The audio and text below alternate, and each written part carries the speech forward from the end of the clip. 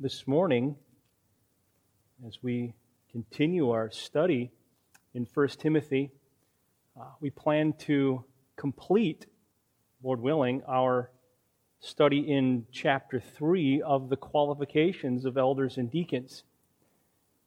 Next Sunday, Lord willing, we are going to look at the apex, the theological apex of this letter, verses 14 through 16. And really, you could see the whole letter of 1 Timothy at the mountain peak of coming to the mountain peak of verses 14 through 16. And I've been studying these verses for several weeks now, and I'm just excited to be able to share the great truths in these verses with you next Sunday, of course, this Sunday as well. But it's such a wonderful thing to look at the center, the core, the peak of a letter and rejoice in what God has for us. I'd like for us to stand together one more time, if you will, and let's read 1 Timothy 3, 8 through 13 together. Let's read this together in unison. 1 Timothy 3, 8 through 13. Deacons likewise must be dignified, not double-tongued, not addicted to much wine, not greedy for dishonest gain. They must hold the mystery of the faith with a clear conscience, and let them also be tested first. Then let them serve as deacons if they prove themselves blameless. Their wives likewise must be dignified, not slanderers, but sober-minded, faithful in all things. Let deacons each be the husband of one wife, managing their children and their own households well. For those who serve well as deacons gain a good standing for themselves and also great confidence in the faith that is in Christ Jesus. Let's pray together. Our Heavenly Father, what privilege we enjoy this morning to wake up, to be able to nourish ourselves physically and spiritually, to come here freely, to meet together, to sing together, to lift up our voices with open windows and pray together, and to preach the Word of God boldly to one another, and proclaim the Lord's death at His table. What a joy this is. Thank you that we have your Word, your inspired, authoritative, sufficient Word. We can open it, and you are a God who speaks to us by your Spirit through your Word. Let us hear your voice today through your Word. And we ask that you would convict us of our sin, that you would convict us of our dependence upon ourselves, and that you would give us, by your Spirit, the attitudes of humility and repentance, trust and love for you and love for one another. Father, make us more and more into the church that you have called us to be. And we pray these things in the name of Jesus. Amen. Thank you. Please be seated.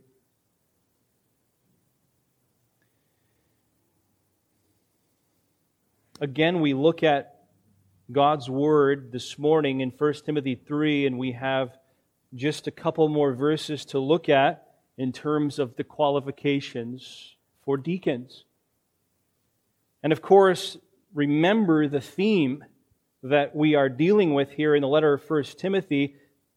Look at verse 14, and I'll continue to remind you of this, particularly next week as we look at these verses in detail. But Paul is writing this letter so that the people of God would know how to behave as the church of God. And we'll really talk in great detail about the importance of that next week and what it means that we are called the household of God and the pillar and buttress of the truth, the church of the living God. And because this is our calling and identity, our individual and corporate behavior matters very, very much in the redemptive purposes and mission of Christ. We believe in the sovereignty of God, do we not? But this sovereign God has also ordained means by which His purposes unfold. That doesn't negate His sovereignty.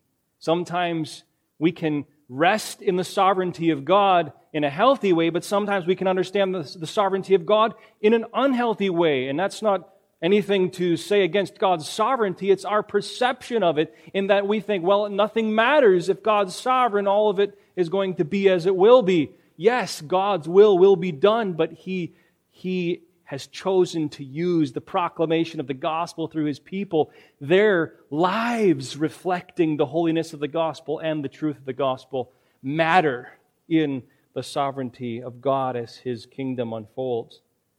And so Paul has specifically been addressing the behavior of the church as it relates to the character of the men whom it affirms into leadership, particularly the offices of elder and deacon. And so the main idea of these last verses, 8 through 13, are this: because the office of deacon is a critical role in the body of Christ by God's design, we must affirm only the men whom the Holy Spirit has chosen. Well, how do we do that? How do we go about affirming the men that God has chosen for the office of deacon? Well, by now you can answer that question with me. There are 5 helpful marks that Paul gives us in this letter, or pointers, instructions. Number 1, we've already looked at: evaluate the personal character of the prospective deacon, verses 8 and 9. Second, employ the testing of the prospective deacon, verse 10. Number 3, evaluate the wife of the prospective deacon, verse 11. We looked at that last week, and this morning is my hope to finish this and look at the last 2. Evaluate the relational character of the prospective deacon, verse 12. Envision the gain of the faithful deacon. So let's look right at this. Number 4 this morning, verse 12. Evaluate the relational character of the prospective deacon. Verse 12 really puts 2 parts before our eyes of the relational character of the deacon. One, how he relates to his wife, and secondly, how he manages his children and household. When we see this phrase in verse 12, let deacons each be the husband of one wife, there are at least 4 typical interpretations that people have presented as the meaning of this section. And you'll find it to be a very similar phrase as what was found earlier about the elder. You look at verse 2, therefore an overseer must be above reproach, the husband of one wife. Well, here we have that same phrase, or very similar, the husband of one wife. Here are the 4 things that are typically presented as the meaning of that phrase. 1, someone might say, well, a deacon cannot be single. He has to have a wife. He must be married and have children. Well, I don't believe that that's the proper interpretation for this phrase, because otherwise Paul himself wouldn't have been qualified for the office of deacon. And additionally, his affirmations of singleness for the sake of devotion to ministry in 1 Corinthians 7 would be meaningless. So I don't think that's what Paul has in mind here, that a deacon would have to be married and have children. A second interpretation that is sometimes presented is that a deacon can never have been divorced or widowed and then remarried either during his entire life or at least during his Christian life. Some people take that particularly to mean that he's never been divorced and remarried for any reason in any phase of his life. And I don't think this phrase by itself distinguishes. If you look at this phrase alone, it doesn't seem to distinguish between how you came to have a second spouse, if that's the issue that's being excluded there. So whether a deacon came by another spouse through being widowed or divorced and then remarried. In this case, if that's what this phrase means, he couldn't have another spouse either way, either during his lifetime or his Christian life. He must have had only one wife. If this phrase is referring to the number of wives that a person has had, he could only ever have one for any reason. And additionally, I think Paul gives his blessing to remarry after the death of a spouse in other scriptures. So there seems to be no reason why that a deacon couldn't have more than one wife, particularly if his spouse died and then he was to be remarried. And Paul possibly, even after divorce in some very unique and specific cases, depending on how you believe 1 Corinthians 7 and other texts are interpreted, may allow a man to be remarried. So don't think that this phrase, the husband of one wife, deals with a person not being single or making sure he doesn't have more than one wife, regardless of the cause. A third interpretation for this phrase that has been selected by people is that a deacon cannot be a polygamist. Is that what this phrase means? And again, I don't think this is Paul's focus either, because if a man was a polygamist, there would be a much greater concern than whether or not a man was qualified for the office of deacon. There would be a concern whether or not the man was a Christian. Polygamy was certainly present in the culture of Paul's day, but it doesn't seem to be a problem within the church because it isn't addressed anywhere directly in the New Testament. And so while it's obvious that that polygamy would disqualify someone from being a deacon, it doesn't seem that that's Paul's point here either. The fourth interpretation that I would share with you is the one that I embraced. I believe this is what Paul's dealing with here. The fourth interpretation is one where Paul would say these words literally mean that he must be a man of one woman. A one-woman man. So what does that mean? This means that a man who desires the office of a deacon, if he is married, must then be devoted, mind and body, to one woman. And that one woman is his wife. This doesn't mean that a man will never be tempted to sin sexually, and please underscore the word tempted, right? Doesn't mean that a man will never be tempted, that a deacon must never then be tempted to sin sexually. This doesn't mean that a man will never lust in his heart after another woman in his heart, in his mind. Temptation is everywhere in this world, and the sinful lusts of the human heart are involved in every one of us before we are glorified. And we can be attracted to those temptations. A man must never think that he is above temptation until he is with Christ in heaven.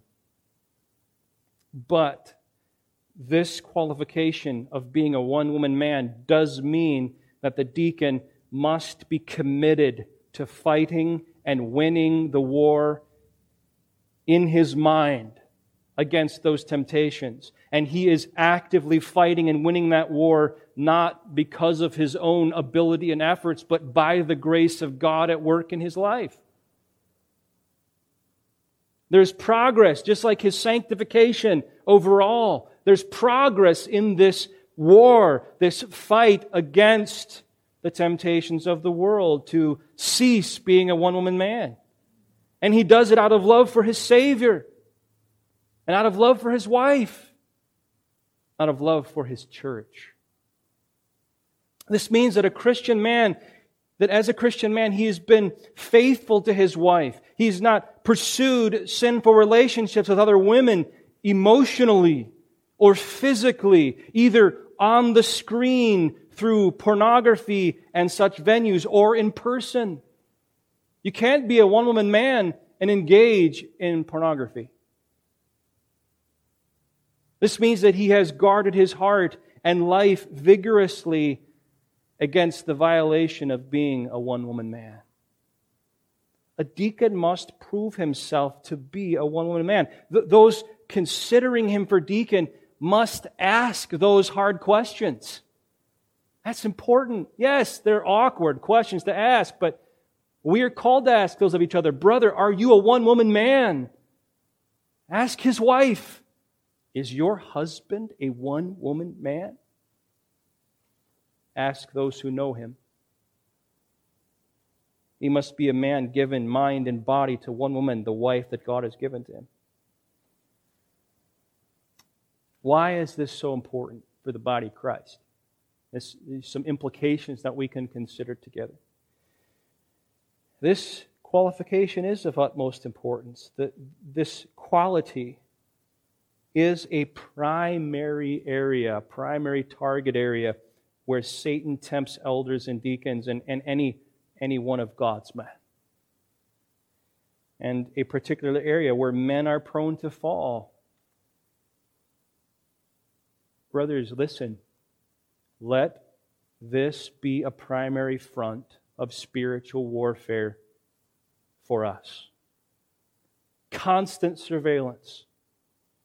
Constant vigilance is essential. Doesn't Paul call us to that? Watchful. Your adversary, the devil, prowls about like a roaring lion seeking someone to devour. This is one way he does that.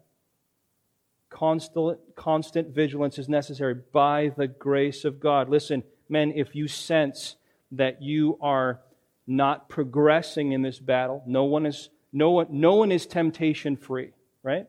No one never struggles with lust in their heart and mind. But if you sense that you are losing this battle, and it's clear and obvious to you, maybe no one else knows about it, but you've sensed you're losing this and you're on the verge of moral failure, either through media or in person, don't wait to deal with your lust head on. Don't wait to deal with it.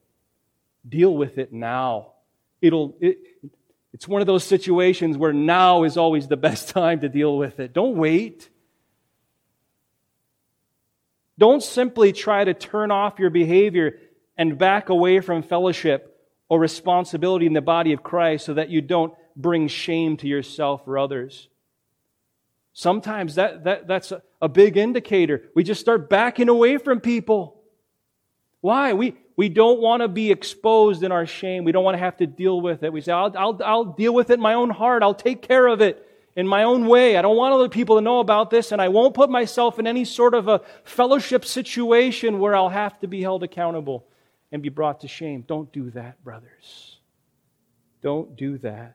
By God's grace, that's not how to handle this. It'll rise up to bite you again. Seek the spiritual strength and accountability of your brothers in Christ now. Don't let guilt or shame or self-pity or fear keep you from hiding with your sin. Or keep you hiding with your sin. Don't let it do that. By God's grace, James 5:16 says, "Therefore confess your sins to one another and pray for one another that you may be healed. The prayer of a righteous person has great power as it is working." You know what that verse tells us? That when we are sin sick in the body of Christ, we can come to one another and say, here's what I'm struggling with. Will you pray for me? Will you pray with me? And God says He will work through those prayers. Not because the prayers are inherently powerful or because any one of us are inherently skillful, but because of the grace of God at work in our lives. These are the means that He promises to use. Proverbs 28:13 says, "Whoever conceals his transgressions will not prosper, but he who confesses and forsakes them will obtain mercy." Let the man who was given great wisdom from God and yet chose to err from that wisdom and who had 700 wives and 300 concubines give us some practical advice about this, brothers. Have you ever sat down and read the book of Proverbs? I'm sure you have. The father is urging his son. And he takes 3 chapters, if you call them chapters, 3 sections of Proverbs. Proverbs 5, Proverbs 6, 20 to 35, and Proverbs 7. And he and He skillfully shows the terror that ought to strike us as we approach sexual sin and temptation. Read those three. Proverbs 5, Proverbs 6, Proverbs 7. God has us to see these and take them seriously. Proverbs 4:23, keep your heart with all vigilance, for from it flow the springs of life. Men, don't relax when it comes to this issue, by God's grace. 1 Peter 5:8-9, be sober-minded, be watchful. Your adversary, the devil, prowls like a roaring lion, seeking someone to devour. Resist him firm in your faith, knowing that the same kinds of suffering are being experienced by your brotherhood throughout the world. Guard your hearts by the grace of God. Don't feed the passions which wage war against your soul. 1 Peter 2:11-12. Beloved, I urge you as sojourners and exiles to abstain from the passions of the flesh which wage war against your soul. Keep your conduct among the Gentiles honorable, so that when they speak against you as evildoers, they may see your good deeds and glorify God on the day of visitation. Man, you will be fighting against yourself in this war. You will be slaughtering the spiritual troops of your own mind, just like the Midian army, if you will, if you try to wage the war of purity in your mind at the same time are continuing to feed your mind the sexually lustful images that so often appear in much of the media options available to us today. Do you understand that? The presentation of images and movies and games and literature and it's intentionally crafted by the world system to be sexually appealing on some level, and it tends to feed the desires of the hearts of men and boys that the Apostle Paul told us that we must wage war against and kill. Are we at the same time trying to fight that battle and feeding the flames of our enemy at the same time in our heart, as it were? I guess you have to answer that question honestly when you set something in front of your eyes. Ask yourself, does this image inherently feed sinful sexual desire in my heart, in the heart of my son? Does it do that? Yes or no? And if it does, by God's grace, wage the war, brothers, in the Spirit, in the strength which the Spirit supplies. Leave it alone for the honor of your Savior, for the good of your wife and family, for the edification of your church, for the spiritual well-being of your own soul. May the Lord enable us and supply to us, by His grace, an army of one-women men who are, like Paul said, strong in the Lord and the strength of His might, who are putting on the whole armor of God that they may be able to stand against the schemes of the devil. Ephesians 6:10-11. As we said throughout this series, these qualifications are for all of us, aren't they? They're for all of us. God calls us to these things. And so also we must evaluate the man who has a desire for the office of deacon. See if is he a one-woman man by the grace of God? Is he? I want to give you some gospel hope for this fight, but I'm going to wait to our conclusion to do so. Let's move into the second part of the relational qualifications. First, Paul draws our attention to the wife, his relationship with his wife, and then secondly, here in verse 12, managing his children and households well. Managing their children and their households well. What does that word mean, to manage? Well, to be over, to superintend, to preside over, to be a protector, a guardian, to aid, to care for, to give attention to. It's a very broad word. It means a lot of different functions and activities of someone who is the head. Romans 12:8 uses the word, the one who leads with zeal. 1 Thessalonians 5:12, respect those who labor among you and are over you in the Lord. That's the same word for managing. Of course, in 1 Timothy 4:3, the same word is used for the elder. 1 Timothy 5:17, the elders who rule well. Same word. Titus 3:8, may be careful to devote themselves to good works, to engage themselves in. That's actually the same word as well. Titus 3:14, learn to devote themselves to good works or to engage in good works. Again, the same word. So as this word is used in the New Testament, we can see that it clearly includes headship, leadership, oversight. But as we see how it's unfolded in the New Testament and how the word is used, it doesn't mean a leadership that is disinterested or disconnected or distant. This is not the leadership of a husband or father who gives orders only for his own benefit without an intimate knowledge and understanding of his wife and children. He's engaged with them. He's caring for them. This is the leadership of a husband and father who is devoted to the personal well-being of his family, even at the expense of his own well-being at times. His headship strives to be well-informed and engaged with the weaknesses and strengths and needs of his family, his wife, his children. He's giving consistent protection and provision and watchful care according to their need. He's the guardian of his wife and children. He knows each member of his family well and leads them with understanding and provides for them according to their uniquenesses.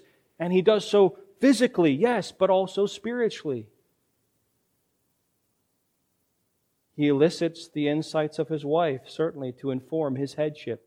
It's essential.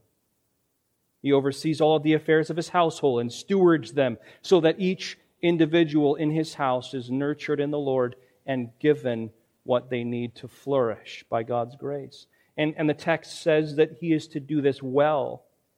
That's that same word that comes up throughout this text, particularly in relationship to how a person manages. He does it with excellence. He does it honorably. Not perfectly, but reputably. Again, this word has a lot to do with his testimony before those whom he knows and who know him best. He manages his family in such a way that those who know him can speak well of how he manages his home. He is continuing to grow in his effectiveness at managing his home. He cares about these things deeply. He labors hard at them in prayer, in the Word, in practice, all by the grace that God provides to him. And I want us to remember and underscore here as we walk through these, the Apostle Paul gives us these and they elicit from us a response of, well, I want to do that, I want to be like that, and we're called to that. But I think we have to remember a couple of things here. It is only by sovereign grace that a man can manage his own household well. Do you agree with that? I mean, particularly when you come into a phase of trial and weakness in your life that lays you low, you come to see that it is a farce that you can do anything in your own strength.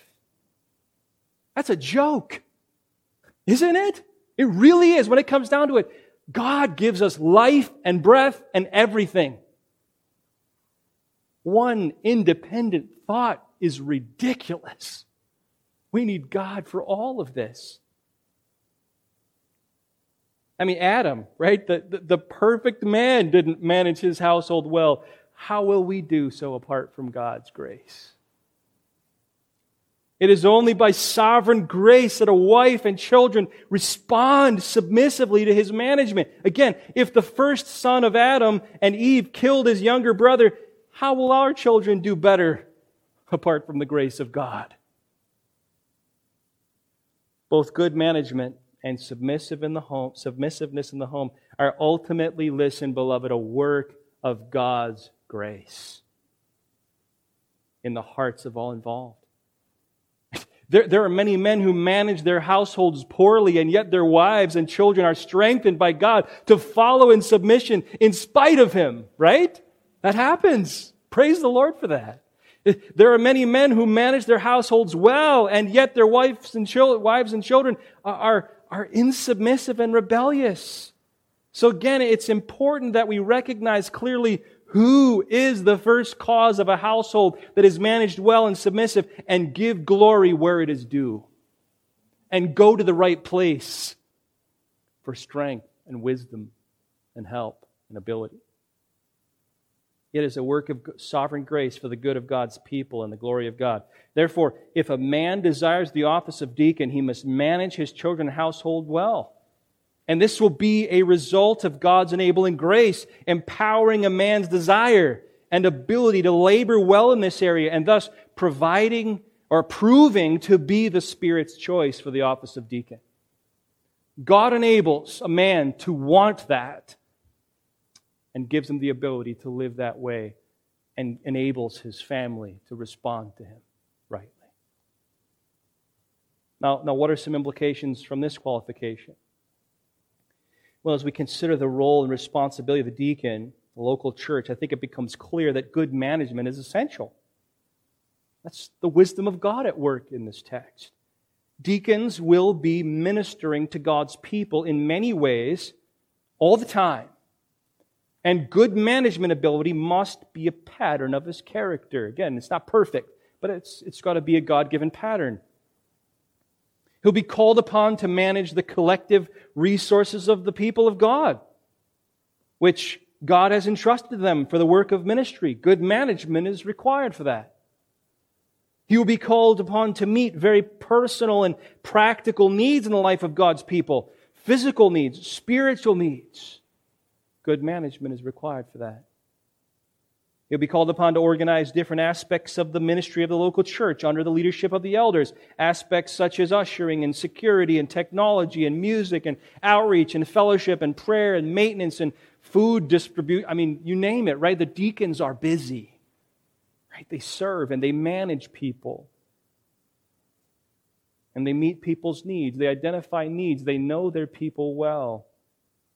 And so the deacon is called to manage each of these ministries in a way that reflects the life-changing power of the gospel and the holiness of Jesus Christ, the head of the church. And this is why the Apostle Paul was inspired by the Spirit to pen this qualification. Another implication I think is important to consider with this qualification that we talked about when we went through the qualifications of an elder. I want to bring it back here and remind you of it. Throughout this study, again, we've been underscoring the fact that these qualifications for deacon and elder are a standard of Christ-likeness that God commands every believing man to pursue. Not just deacons, not just elders.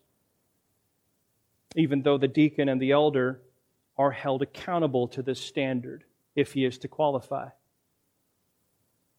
So every believing man ought to seek to manage his children and household well, right?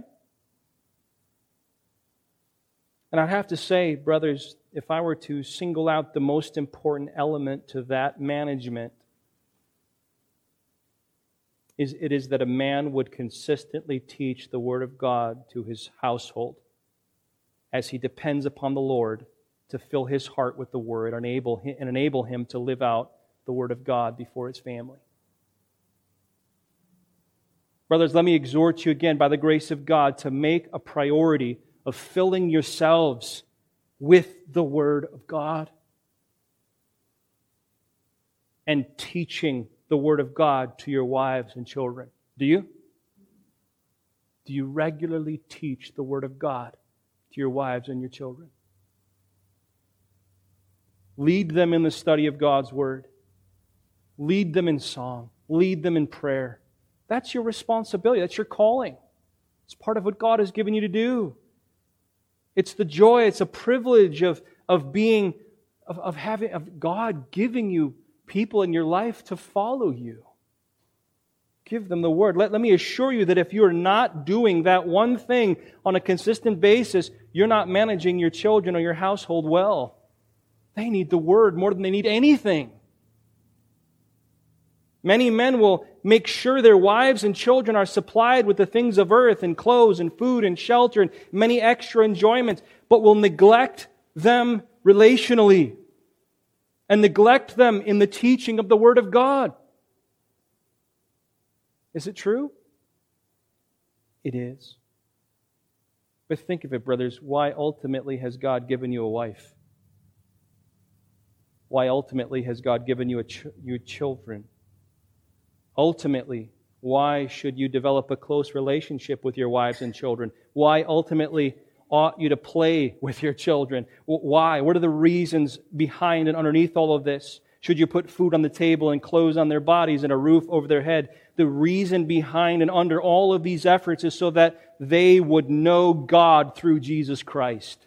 Isn't that true? Am I wrong with that?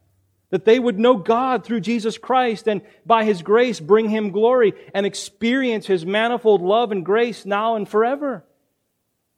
And so what that means is if you are doing all these earthly things to provide for your family, but you're not connecting them with relationally so that you can give, so that they can give you their hearts and so that you can teach them the Word of God and the living God introduced to them, then all of your efforts to give them the things of earth could end in utter failure. It's like what Jesus said, what does it profit a man if he, gains the whole world and loses his own soul? Many fathers will give the world to their families, but they won't give them Christ through the Word. Brothers, by the grace of God, give your wives and your children yourself, your heart, and win their hearts so that they will trust you to give them the most precious gift, the gospel of Jesus Christ and Christ Himself through the gospel. And brothers, if you have struggled with that for a long time and you're like, I don't know how to do that, we're a family. Reach out to other brothers and say, how do I do this? Help me. Don't be too proud to ask for help.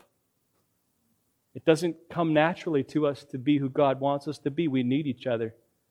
We need brothers. We need the Spirit of God at work in the body. You bear the responsibility of your wives and children like Paul bore the responsibility of the church. And he said, Him we proclaim, warning everyone and teaching everyone with all wisdom, that we may present everyone mature in Christ. For this I toil, struggling with all His energy that He powerfully works within me.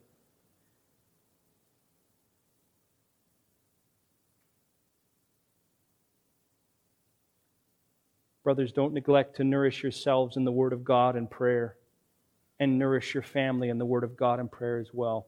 The qualification from 1 Timothy 3:12 teaches us that if a man desires the office of deacon, he must be able, by the grace of God, to manage his children and his household well. And I'll tell you the truth, the best preparation that you could have to minister to other brothers and sisters in Christ is to minister first to your wife and children at home. It's great practice because your kids ask great questions. It is. It's a great time to prepare you to minister more effectively in the body. This is how God has called us. Because the office of deacon is a critical role in the body of Christ, we must affirm only the men whom the Holy Spirit has chosen. Now, secondly, this morning, let's look at that final point. Let's envision together the gain of the faithful deacon. Verse 13. For those who serve well as deacons gain a good standing for themselves and also great confidence in the faith that is in Christ Jesus. This final aspect of the qualification of the deacon is less of a qualification and really more of a motivation. It's a motivation for men with a passion for Christ and His church to actually pursue the office of a deacon. Do you remember how Paul began this chapter? He said, look at verse 1. If anyone aspires to the office of overseer, he desires a what? Noble task. And it's as if he's putting another bookend on the other side of these two offices, and he says, well, those who serve well as deacons gain a standing for themselves, a good standing for themselves, and also great confidence in the faith that is in Christ Jesus. The word noble in verse 1 and the word good that I circled here in verse 13 is the same word. It's a good thing. This is excellent to pursue. This is Paul giving men a view of what will result by the grace of God as a man pursues the office of deacon and serves well in that office by the grace which God supplies. He's encouraging the brothers to pursue this. On the other hand, this final point may function really as an additional qualification. If we ask ourselves, should this man that we are considering for the office of deacon gain what Paul says a deacon should gain if he serves? Would that be a blessing to the church? Or would it be harmful to the church? You'll see what I mean in a moment. First of all, what does Paul say a faithful deacon will gain? A good standing. Those who serve well as deacons gain a good standing. That word for standing there means a step up, a threshold up into a higher place, a higher rank of dignity or degree of influence. And this standing is a good step, right? It's an excellent promotion. In other words, as this qualified deacon over the years serves faithfully with integrity of character and accuracy of doctrine, he'll be honored in the church by Christ and the church, and the people of the church. It's not saying that a man seeks that honor for himself, but because of the grace of God at work in his life, producing holy ambition and ability to serve well as a deacon, he'll be given that honor, that place of influence by God and the church around him. He'll be given greater opportunities for ministry to God's people. He'll gain a good standing with God's people, greater spiritual respect and trust from God's people, greater influence among God's people. And this may even imply that the deacon is affirmed into the office of elder as well eventually.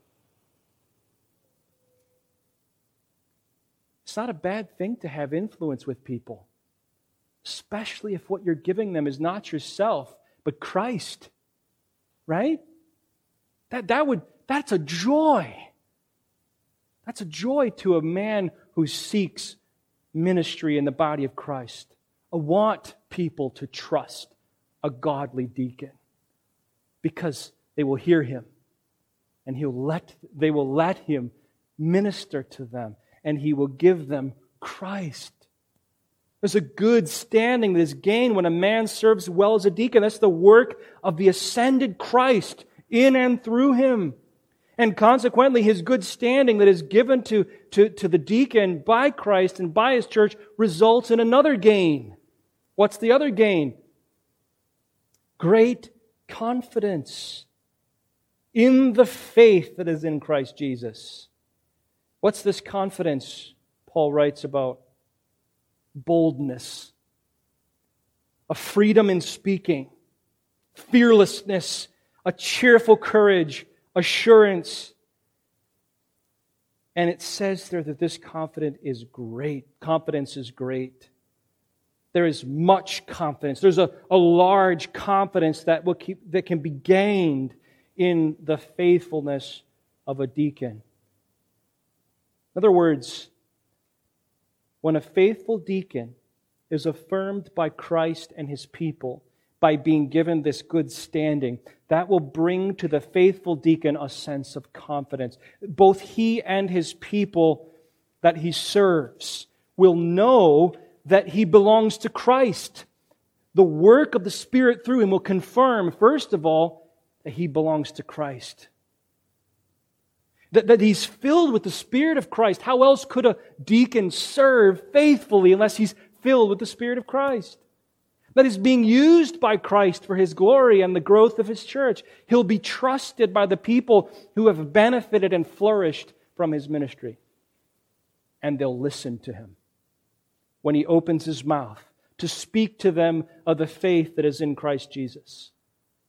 And he will confidently speak of Christ and the doctrines of Christ and the practices of Christ to those he serves, because he will know that Christ has been working in him and is working through him. And he'll continue to speak with confidence for the good of the church and the glory of God.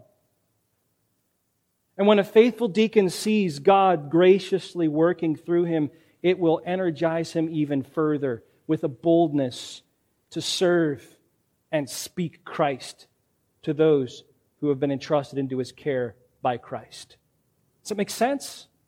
That's the result of the life of the faithful deacon. That's the gain. Good standing, great confidence. And I think this really ought to motivate us. Good standing, great confidence, not for ourselves, men, but for the good of the body of Christ and the glory of God. That's why this motivates us. It ought to motivate each man to grow in their character and their doctrine and ministry by the grace which God supplies. If God would grant, listen, do you long to be used by God and His church to serve and to speak for the good of Christ's people and His glory? Do you have that desire bubbling in your heart? This verse is meant to elicit that. Again, not for your glory, but for the good of the people around you and for the glory of Christ. Then, as the Lord wills, pursue the character that Paul writes here. Pursue the doctrine that he calls us to. Pursue the service as a deacon. And as God wills, may all of us be used by God to affirm the men whom God has chosen for that office. Because the office of deacon is a critical role in the body of Christ, we must affirm only the men whom the Holy Spirit has chosen. Now, don't we have a very clear grid to work with? It's so wonderful that God has given to us His Word like this to help us to know where His hand is at work, to bring elders and deacons into the body. It is God's will for His church that it be led by godly elders and served by godly deacons. That's God's will, right? Clearly revealed in the Scriptures. Will you pray with me about this? Have you been praying? Will you pray with me about this daily? I'm asking you to pray daily that God would fulfill this chapter in the life of our church and multiply among us godly elders and deacons, men that will serve Christ well and the body well, men we can send out to other churches to serve their well. I don't know what God has in store, but here it is. Here's His will for us. Will you pray about it with me daily? Will you ask God to do it? And if the Holy Spirit has convicted your heart this morning from His Word about your relationship with your wife or your household, brothers, I would urge you to take that conviction to the Lord in prayer with a great sense of urgency. Here's where the action and the dependence begins. Where are we with the Lord? Are we one women men? Are we managing our households well? And turn to the provisions of Christ, brothers.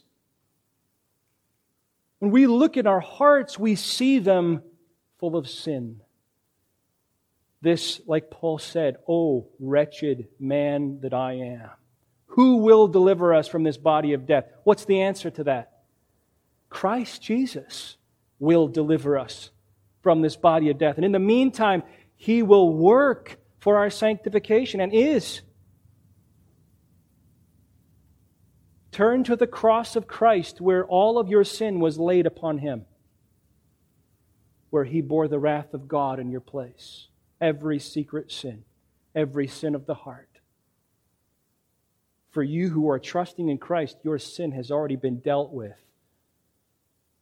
The righteousness of Christ covers you.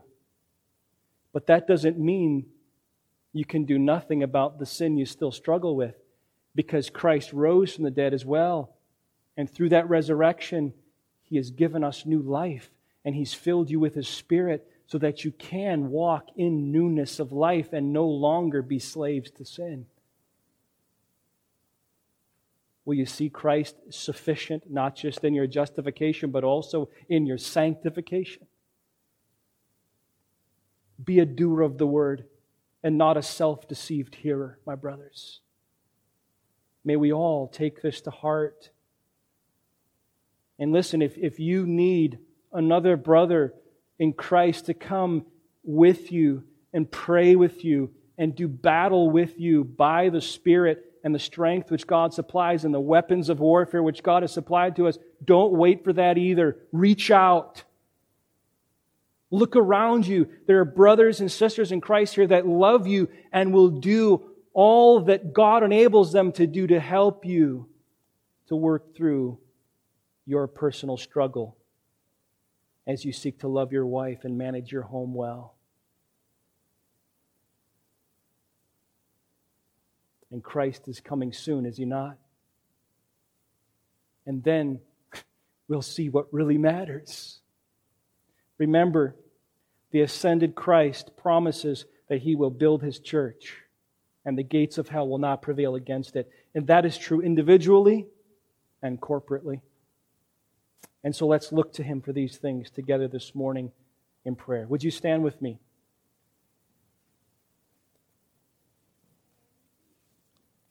Our Father, we come to You knowing that we are sinful and fall short of who You have called us to be. Give us the grace we need to walk in newness of life. Provide for us many godly men in our body.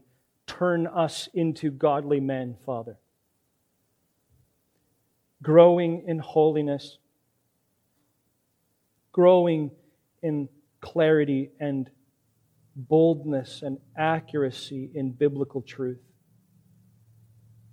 growing in a passion to love our wives and lead our children. Father, without You we can do nothing, but because Christ is ascended and reigning in our hearts, we can do what He has called us to do by the strength which He supplies. Do Your good work in us, we pray, and may we delight in the provisions of Christ this morning as we sit together around His table. We pray in the name of Jesus. Amen.